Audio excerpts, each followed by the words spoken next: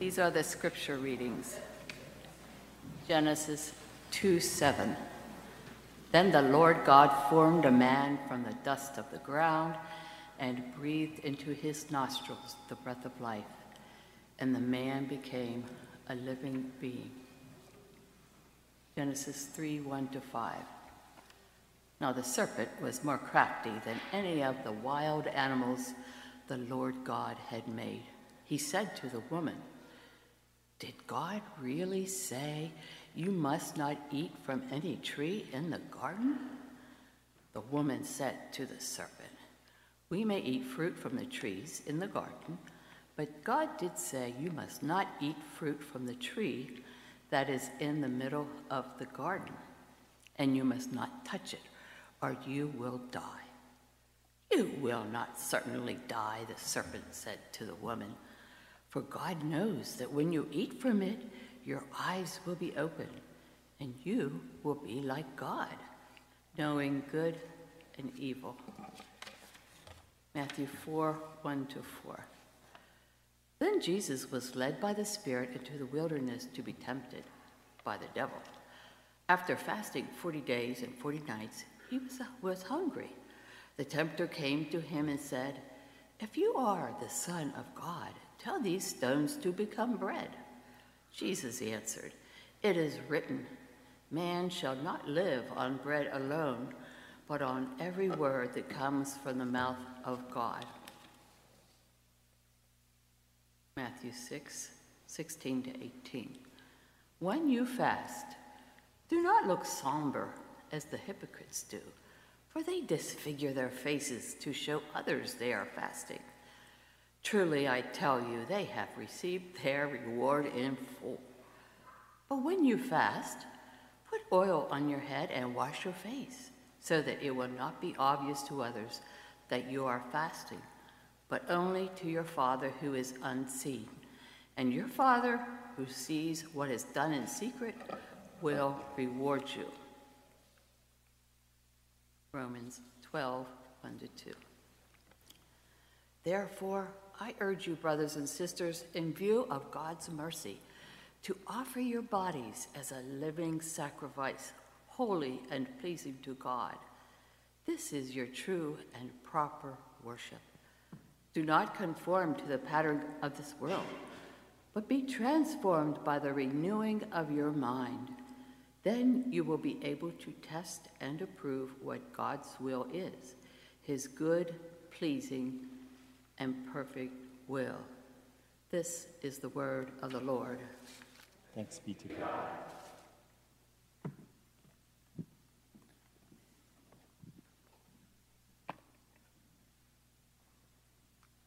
So we have a difficult relationship with food here in America. Next time you're in the grocery store aisle, take a look at the magazine covers at the checkout. See, on one hand, we have pictures of decadent desserts and yummy foods and recipes on how to make them, nestled amongst candies and snacks and soda. But right next to them, you see these Hollywood physiques, draped in high fashion, sculpted by plastic surgery and personal trainers, and filtered through Photoshop. Even if you only shop online, you probably can scroll through the same kinds of images on your Instagram feed. Two completely incompatible lifestyle ideals. You can't do this and have a body like this. You add to those ideals the challenges of food insecurity, excess food in some places and not enough food in other places. We have high fructose corn syrup-based processed diets that makes the least nutritious food the most accessible and affordable for most. But it's not just this unhealthy relationship with food. Food and our body and our hunger for food has way more control over us than we often like to admit. Often we're not actually in control of our lives. Rather, our lives are being controlled by our appetites and desires. So what are we to do with this necessary but fraught relationship with food? Today we start a new series on the spiritual discipline of fasting. Now, if you're newer here to WCF, our faith community is on a journey of becoming Jesus' apprentices through spiritual practices. Every few months, as Neil already mentioned, we'll be exploring different spiritual practices that help us to be formed in Christ's likeness for the sake of others. Spiritual practices don't earn you heavenly brownie points before God. They are simply what we do to put ourselves in a place to encounter the God of love and to be changed by God. They are what we do in the day-to-day and the week-to-week rhythm of our lives to attend to the presence of Jesus. You can head to our website and catch up on the practices like Sabbath and prayer that we've already done in recent months. Now, fasting is a spiritual discipline of subtraction, much like silence and solitude and simplicity. Unlike some other practices like scripture and prayer and community, these are things that we add to our lives. These practices of subtraction are how we encounter God by in removing those things that often fill us and distract us from God's activity in our lives. So today we're going to cover fasting as a new way to offer ourselves to God. But let me do a quick overview of the scriptures that Martha read for us to help us get there. See, in the creation account found in Genesis chapter 2, we're told that God formed the first human. His name was Adam. But in Hebrew, Adam simply means mankind or humankind. And God formed Adam out of earth, which in Hebrew is Adamah, and then breathed the spirit into that earth formed. In Hebrew, it's called Ruach. Both of these were necessary to bring this first human to life. Earth and spirit, Adamah and Ruach, both in this symbiotic relationship of what holistic humanity might look like. Physicality and spirituality. You are more than just a body, and you are more than just a spirit or a soul. God, from the very beginning, intended for you and I to be an integrated being of body and spirit. Next chapter, Genesis 3, describes how the first sin entered into the world, and that came through food. Satan's temptation, though, was not food itself. Food was this icon for defining what was good and evil before God. See, beneath the prohibition to eat the forbidden fruit was a core temptation to trust your own instinct, to trust your own gut, to trust the voice of the serpent rather than the voice of the good God who loves us. And how did that temptation come to Adam and Eve? Through food. To eat or not to eat. Now we know how this, most of us know how the story goes. Later in the chapter, in chapter 3, we're told that Adam and Eve did eat that fruit. And as a result, something happened in all of creation. An inversion took place. Rather than humanity ruling over creation, humans had this fraught relationship with creation. They came under creation, under a serpent from the animal kingdom, and under food from the plant world in creation. Fast forward to another beginning in Matthew chapter 4. Jesus, as we're told, is led by the Spirit before he begins his active ministry. He's led by the Spirit to go into the wilderness to fast for 40 days. And we're told after fasting 40 days, he was hungry. The tempter comes to him with a temptation that also has to do with food. The very first temptation. Does it sound familiar? And what does Jesus say? Man, or in Hebrew, Adam, shall not live by bread alone. Where Adam and Eve failed in this temptation, Jesus succeeded. In 1 Corinthians 15, Paul later theologizes this story, saying, in Adam all died, but in Christ all are raised to life. So how did Jesus succeed where Adam and Eve failed? During his wandering in the wilderness, what was he doing? He was praying, he was in solitude, he was in silence, and he was fasting. And even though he was hungry, he was stronger than ever before. And only then did he have the control and authority over his body to go head-to-head with the tempter. So let me just repeat to be clear. Food itself is not sinful. And fasting won't save you and won't please God more. But it's what food often represents to us that can help us pay attention to as we're fasting. 2 chapters later, in Matthew chapter 6, Jesus is teaching on the Sermon on the Mount. And there he says to his followers, for those who are called to fasting, or if you fast. No, he doesn't say that.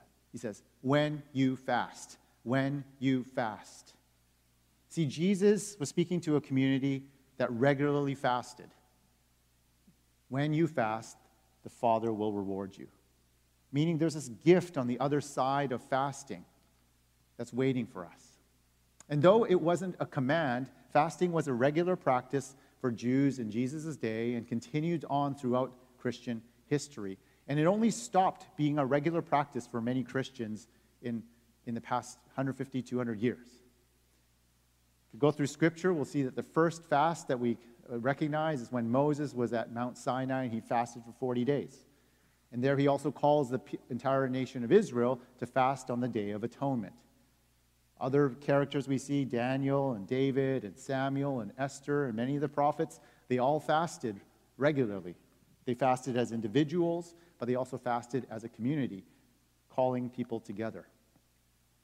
By Jesus' time, it was very common practice for Jews to fast twice a week.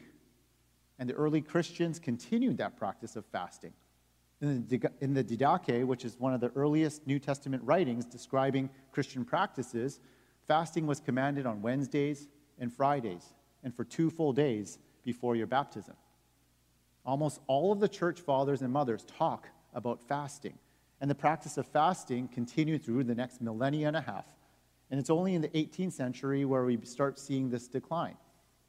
John Wesley, the church reformer, lamented the drop-off of regular fasting in his Methodist denomination.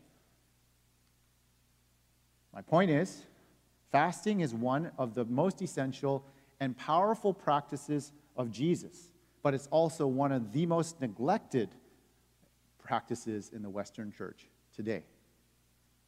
Fasting is still vigorously practiced in Eastern streams of Christianity, such as the Eastern Orthodox or Coptic Christians in Egypt and Ethiopia. In fact, the Muslim practice of Ramadan was actually based on the Christian practice of Lent. So, all that history to say fasting was a normal part of Christian practice throughout most of our history, but it's dropped off. So, what exactly is fasting? So, let's talk quickly. Fasting is not abstinence. As I was preparing for this series, I realized what I called fasting for myself was not actually fasting, because I often fasted from social media, I fasted from online shopping, I fasted from certain activities, but that's not fasting. That's simply abstinence. Secondly, it's not a restricted diet. You know, in kind of American Christianity, we hear people call the Daniel fast. But it's not actually a fast. It's a restricted diet. In this Daniel story, the word fast is never used to describe what he's doing. It's not a fast. It's just a restricted diet, which also has a long and rich history in the church. So what fasting is, at its most basic, is not eating food. And for those of you looking at loopholes, it's not making smoothies, not throwing things into a blender, all right, to make yourself feel full. It's simply not eating food and drinking water. So how long do we fast for? There's no set time. It's not a commandment, so it's kind of what we develop that's helpful to us. Most fasting happens from waking up to sundown as a regular practice. But there are examples in Scripture of 2-day fast, 3-day fast, 7-day fast, 20-day fast, 21-day fast, 40-day fasts. Because fasting isn't a command, it's up to you and how you can decide to engage in fasting as a practice. In both Scripture and in church history, we see kind of 2 types of fasting. One is fasting as a rhythm, and secondly, fasting as a response. As a rhythm, this would be like many Christians in history, fasting twice a week. Fasting on Fridays is still something many Catholics still practice today. That's a rhythm, weekly. Fasting can also be done as a response. In Scripture, we see God's people being called to fast when there's a response to a national crisis, a response to a grief or death and loss. when King Saul died in 1 Samuel 31, the nation was called to fast. In Jonah chapter 3, when the king of Nineveh heard that it was going to be destroyed, he called all of the nation to respond and fast and to repent. In Esther 4, when the Hebrew people are threatened with genocide, Queen Esther calls for a 3-day fast, and they are saved. It's a response, but also a rhythm. It's done alone, but also done in community with others. And finally, we come to the most important question of all. Why do we exactly fast? What's the purpose of fasting? So fasting has kind of become a trend now in the health and fitness world, right? To reach your health goals, like intermittent fasting. Now, fasting as a spiritual discipline may have physical benefits, but those are not the primary reasons that we fast as a practice of following Jesus. Now, if you're already fasting for health reasons, then you are one step ahead than many of us here. What I invite you to do is to consider the spiritual reasons for your fasting and add that to your practice. So there's 4 categories that we're going to be covering in this next month. Today we're covering the offering ourselves to Jesus as a reason for fasting. Secondly, to grow in holiness. Third, to amplify our prayers. And 4, to stand with the poor. Fasting to offer ourselves, fasting to grow in holiness, fasting to amplify our prayers, and 4th, fasting to stand with the poor. So we'll cover each one of those in the coming weeks. But today we're going to look at how we offer ourselves to Jesus through fasting. The early disciples continued the Jewish practice of fasting to identify with this primal body level of what the Apostle Paul called participating with the sufferings of Christ. These kinds of practices are intentionally laying down, following the pattern of Jesus, laying himself down. There's death, followed by life afterwards. We don't fast because we hate our bodies or because we hate pleasure, but it's out of a desire for Jesus that we fast. To be with Jesus, to be like Jesus, and to become like Jesus. This is the ultimate reason for why we fast. It's because we hunger for Jesus and for his transformation and for his healing to take place in our lives. What's happening when we physically hunger? Our bodies are telling us that we need or that we want something that we right now do not have. That's what's happening when your body is sending hunger signals, right? You need food now, you're running low on energy, you're running low on sugar. New Testament scholar Scott McKnight calls fasting, quote, body talk. It's a way of praying with your body. As you hunger physically, you're also reminded, God, I hunger for you. I want you. God, I need you. Now, many times during the course of our day, I think we don't always say we want God and we feel God, or we don't feel hungry for God. In fact, you might feel apathetic towards God in your life. And this is all the more reason to fast. Fasting has this potential to awaken this latent hunger within our souls for God. Fasting is a practice to offer ourselves to God with all of our lives. Consider Paul's line in Romans chapter 12.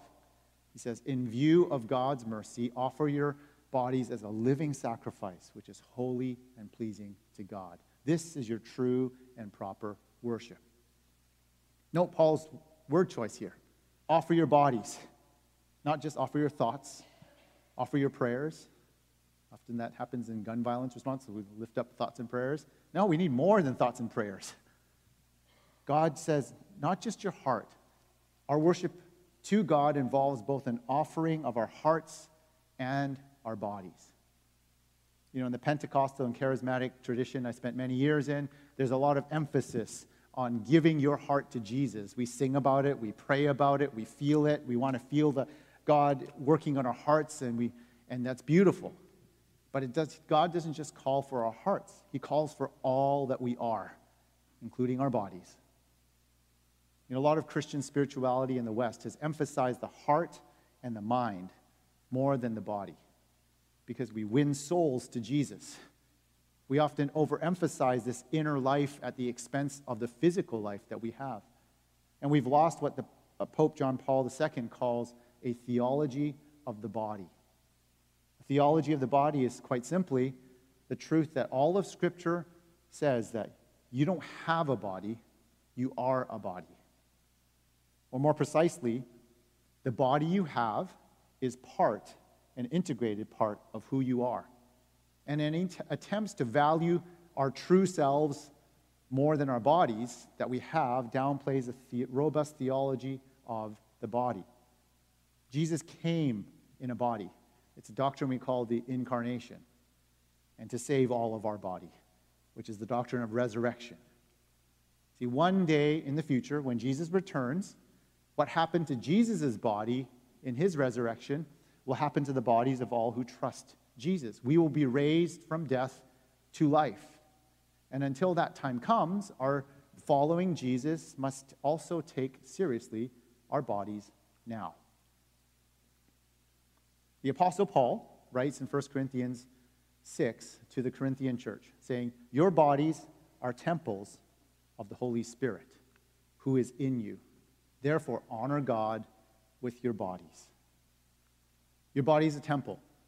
It's a dwelling place for God. So what you do with your body actually matters. The body is the sphere where our discipleship to Jesus hits the ground. It's not just an idea or a feeling, but it's a practice in what Jesus calls this way of life. These spiritual practices help the teachings of Jesus get ingrained into our body and become what psychologists call muscle memory. Teachings of Jesus into our body so that whenever we face a situation, the muscle memory kicks in and we respond the way Jesus invites us to respond automatically. Fasting is one of those practices that helps us do that, to get the teachings of Jesus into our bodies, not just in our brains. Back to Romans 12. We offer our whole bodies to Jesus, including our bodies, to Jesus, in view of God's mercy. See, we don't fast, we don't do spiritual disciplines to earn favor from God. Fasting is one of the ways that we respond to God's mercy and love already extended towards us. We do this for God because of all that God has done for us. We give up food because of all that God gave up. God gave everything. We offer our body in devotion because Jesus has already offered his body for our salvation. We fast to break an unhealthy relationship with food. We fast to recognize our hunger for God and to draw near to God. And we fast so that, and fasting is simply not eating food, so that we can press deeper into this hunger and relationship with God. Before we conclude, let me just address a few challenges that some of us might face or have faced when we're talking about fasting. Some of us have had an unhealthy relationship with food, and it shows up in deprivation or indulgence. We eat too little regularly, or we eat too much regularly because of our fears and insecurities. Others of us, it shows up in legalism.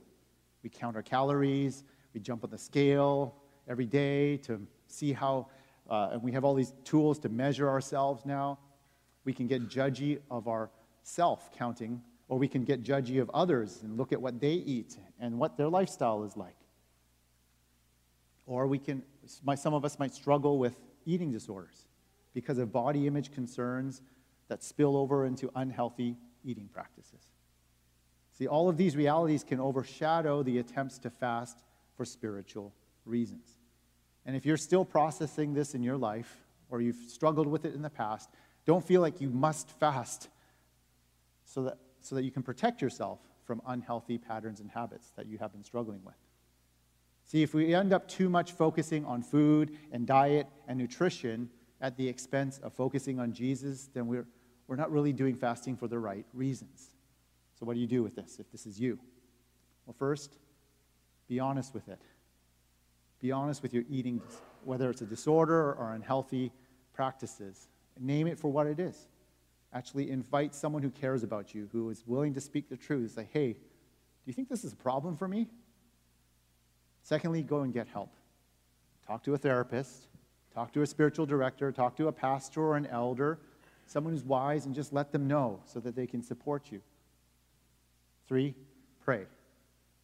Don't just pray about it. Pray to Jesus and commune with Jesus. Ask Jesus what he thinks of you and what he thinks, who he thinks you are.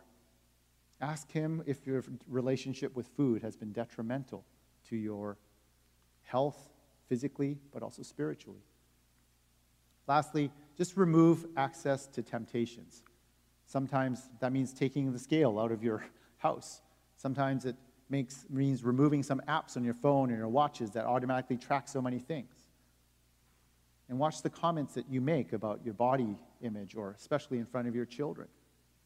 See, this invitation to fasting is an invitation. It's an invitation to meet Jesus and to be transformed.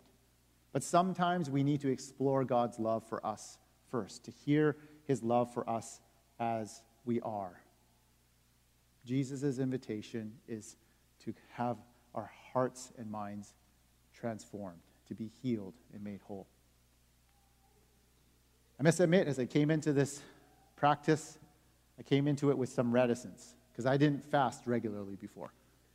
In many ways, let me tell you why. In many ways, my body is like a machine. Not because it's like a source of pride, but because it literally operates like a machine. I automatically wake up after X amount of hours. I don't need an alarm clock.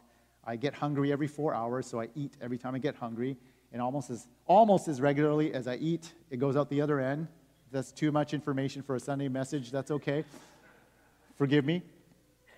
And I can eat, and I have a really high metabolism. I can pretty much eat like a teenager, and it doesn't really, it burns off.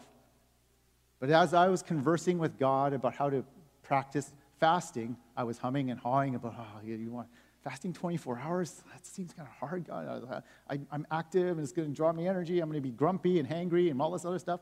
But then I said to God, but I heard God say to me, he's like, Andrew, will you trust me?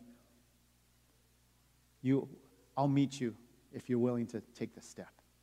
So I went ahead with it, and I was on a retreat this week at a Catholic seminary, and I spent an evening talking with God about this fasting practice and my body image, and I was doing that as I was walking around a prayer labyrinth. And as I did so, God met me in a surprising way. He pointed out that my relationship with food is not that healthy. Because I can basically eat anything at any amount, at any time of day, and it doesn't really affect me physically, I've indulged in food more than I should. Even though food doesn't appear to affect my physical health, it was actually getting in the way of my spiritual health. And I felt God was challenging me to trust him with my hunger, to lean into my hunger so I can offer myself more to God, to be formed in Christ's likeness. You see, one of the fruits of being like Christ, described in the fruits of the Spirit, is self-control. And God was calling me to a new level of self-control.